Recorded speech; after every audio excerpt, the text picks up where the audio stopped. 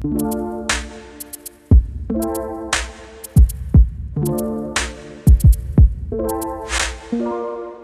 guys, welcome back to Confessions of a Christian Chick. My name is Amanda and I'm your host. First, I just want to say what's up to you guys. How's everybody doing? I'm doing good. The weather is getting cold, so I am a bit sad about that because it's still August, so what's up with that? But it is what it is, right? So today we're talking about something that I feel like everyone has experienced at least once in your life. Probably more than once, but at least once, and that's waiting. So it could be waiting for anything, waiting for an Uber, waiting for a job to call you back, waiting for your man to put a ring on it, whatever it may be. I'm sure we've all experienced how it feels to be waiting. So when I think of the word waiting, I kind of associate two words with it, and that's impatience or patience. It's up to you to kind of decide what word describes you when you're waiting. For me, I would definitely say I was an impatient waiter. But now, as I've grown in my walk with Christ, as I've gotten, stronger in my faith, I can say I'm a bit more patient. I would probably rate myself like 90%. No, let me stop. I probably rate myself like 82% patient as opposed to like the 20 or 15% that I used to be. So your girl is making progress. So one thing you may have heard of before is something called the microwave generation. And technically, if you're a millennial, you're part of this generation. So if you were born between 1980, I think like 1980 to like 1996, you are considered a microwave generation. And what that means basically is you don't like to stick things out. You don't like to, be patient. You don't like to wait. You don't like for hard times to arise. Like, you're not staying at jobs for 10, 20 years like the older generations are. You're not staying in relationships. You're not staying in marriages. You're just not staying anywhere, basically. And I find it interesting because they really tell us that we don't believe in delayed gratification. We want things when we want them, and we go to lengths to get them. So it kind of made me wonder what kind of people that makes us. We're not really getting the chance to build stamina in anything. Once hard times arise, we're kind of like bouncing, we're dipping, like we're not having it. I definitely do think that creates some type of character flaw. So I have this kind of funny example, but I'm going to use it and I think it will make sense in the long run. So you know how you can go to the store and buy like frozen chicken nuggets like Perdue or Tyson or whatever it may be. Those chicken nuggets normally have two ways they can be cooked. They can either be cooked in the microwave or they can be cooked in the oven.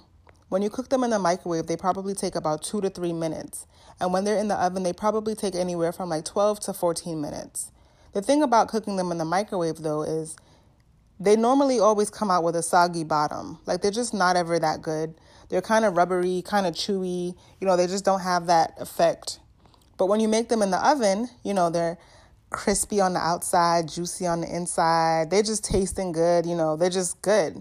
So it makes me think, maybe God is an oven cooker. So if God is an oven cooker, like, what does that truly mean? And for me, that just means that God doesn't like to rush things. He likes to take time when he makes things so the result can be better. So as opposed to us trying to figure things out and forcing things ourselves, God likes to put things in the oven and make the outcome come out more satisfying. And I just thought about that. If you're a cook or if you've ever made any type of dinner or, Thanksgiving, let's say, when you're making your food and you put something in the oven, what do? You don't necessarily pull up a chair and sit in front of the oven and watch the food being cooked. No, you're probably making other food on the stovetop, or you're arranging the dinner table, or you're cleaning your house before your guests come. So why is it that when we pray for things and we seek God for things, we're just sitting around twiddling our thumbs waiting for him to answer it? I don't think it should be like that. So some things I've started doing and I've started realizing is when I pray to God for something specific, I need to begin preparing myself for what I'm praying for. So for example, you're praying for a new job. Okay, cool. So in the meantime, what should you be doing? I think it's best to probably, work on your professional skills, work on the skills needed to be best at that job that you're praying for, right? Work on your people skills, work on your social skills. So it's like you want a new job, but you hate taking order from people. Let's say you were to get that job today. Would you be willing to, take orders from people? Would you be able to wake up at the time needed to make it to work on time? Are you able to collaborate with people? Because we all know there are some people at the job that can try you, but you need to be able to handle that. You need to be able to be prepared for that. So why not begin preparing yourself? Let's say you want to be a secretary. You need to be able to type. Why not begin working on your typing skills, or just working on your people skills in general, just being nice to people in general. I want to keep it real with you guys at all times. That's why the name of the podcast is Confessions, right? So there was a point in my life, and it wasn't too long ago. I probably say like last year, I was praying to God for marriage, right?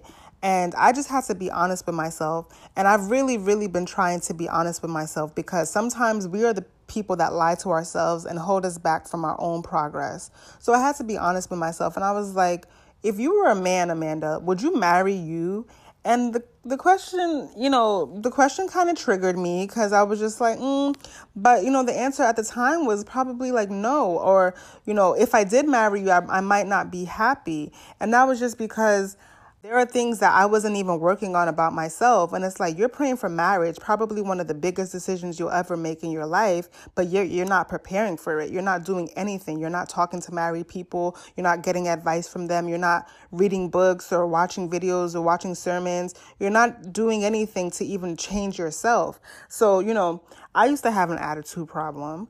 And, my mom might listen to this and probably be like, girl, you still do. But I used to have an attitude problem, and I'm working on it. Trust me, guys, I'm working on it. And I wasn't even the kind of person, I'm not a screamer, I'm not a yeller. But when I'm mad, I literally shut down. Like, I do not want to talk. I just want to be left alone. But I had to ask myself, like, how is that going to work in a marriage? Like, your husband is going to be sitting there looking at you like, what are you doing? Like, we need to be able to talk effectively and communicate and work through our problems. Like, I get you're upset, but you got to learn how to talk, girl. So when people piss me off now, it's like, my first resort is to want to shut down, but then I'm just forcing myself to like, you know what? No, I need to talk. I need to, explain what's going on, and to explain my frustration, because it's just never going to work. And so I do think that, sometimes if we pray for something and we don't ever do anything on our part to make it work or to prepare for it, God is like, you know what? I got this thing in the oven, but I really do need you to go and set the table right now. Like, I really do need you to go and, clean up before the guests come, because you're not ready for this thing to come out of the oven. Because if it does come out of the oven and nothing else is prepared, it's just going to sit on the counter and it's going to get cold.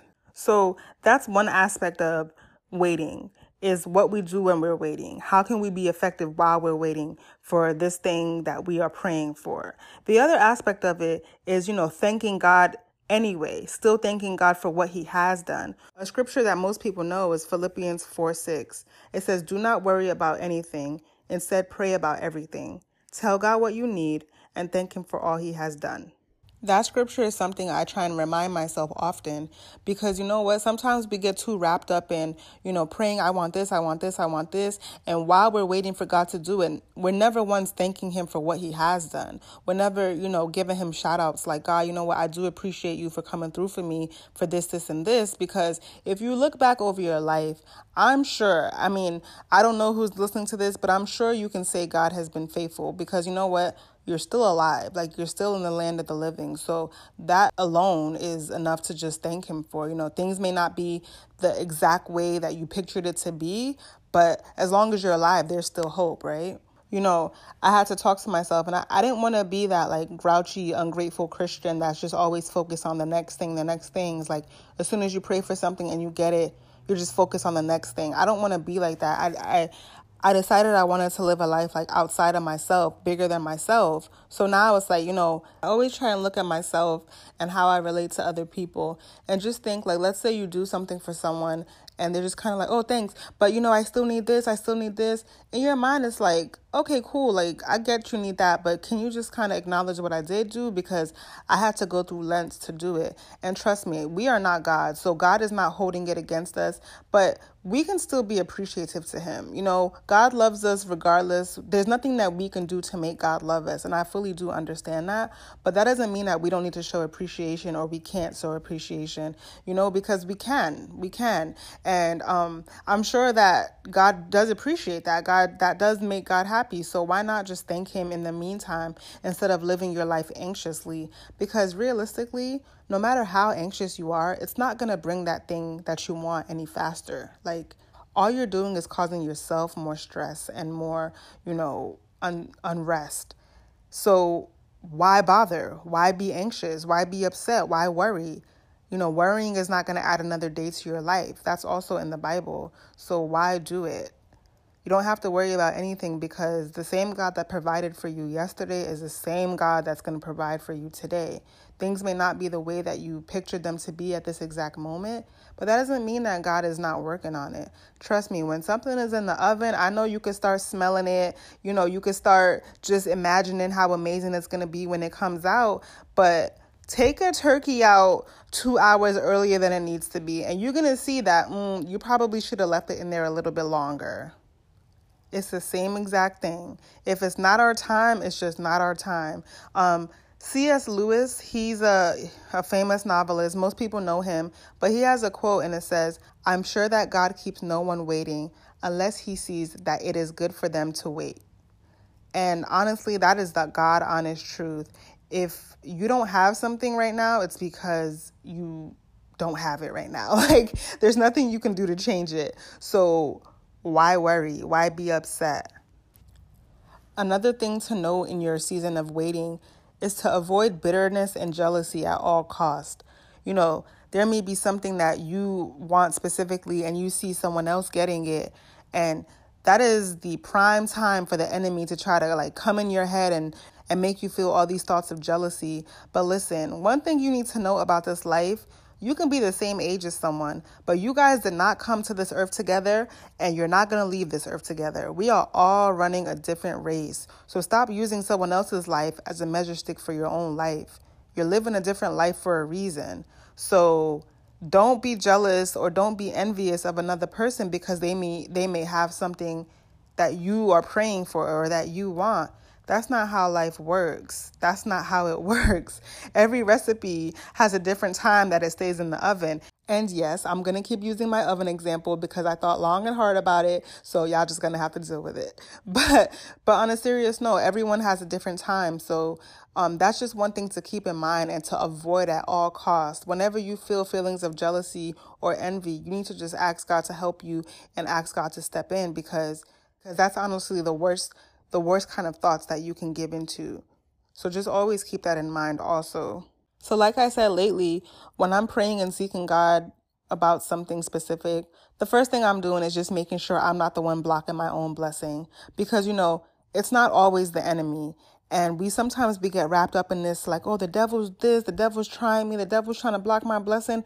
And the devil's looking like, oh, wow, like I wasn't even in this time. Like that was all you. So sometimes we're our worst own enemy. So I need to make sure that there are things that I'm not doing to delay that progress. You know, if I'm living in sin, if I'm doing things that's just not of God, I want to make sure I can step away from that and fully begin to prepare myself for what I'm praying for. Once I get that out of the way, all I can do is just keep seeking God and keep trusting him and keep putting my faith in him. So I know that it may not be easy at all times. I'm not saying that it will be. I'm not saying that it should be, but that's not what the Christian was called to do. We're not called to live easy lives. So, you know, you just have to keep your hope in him, keep your trust in him. And by the time you know it, you'll have what you've been praying for and you'll forget that you were even praying for it. It's just, you know, just something human nature. We just get it and we kind of take it for granted. So, you know, just trust God and he can do it. He's done it before. He'll do it again. You know, just keep trusting him and he'll do what he said he will do. So thank you guys for tuning in to yet another episode.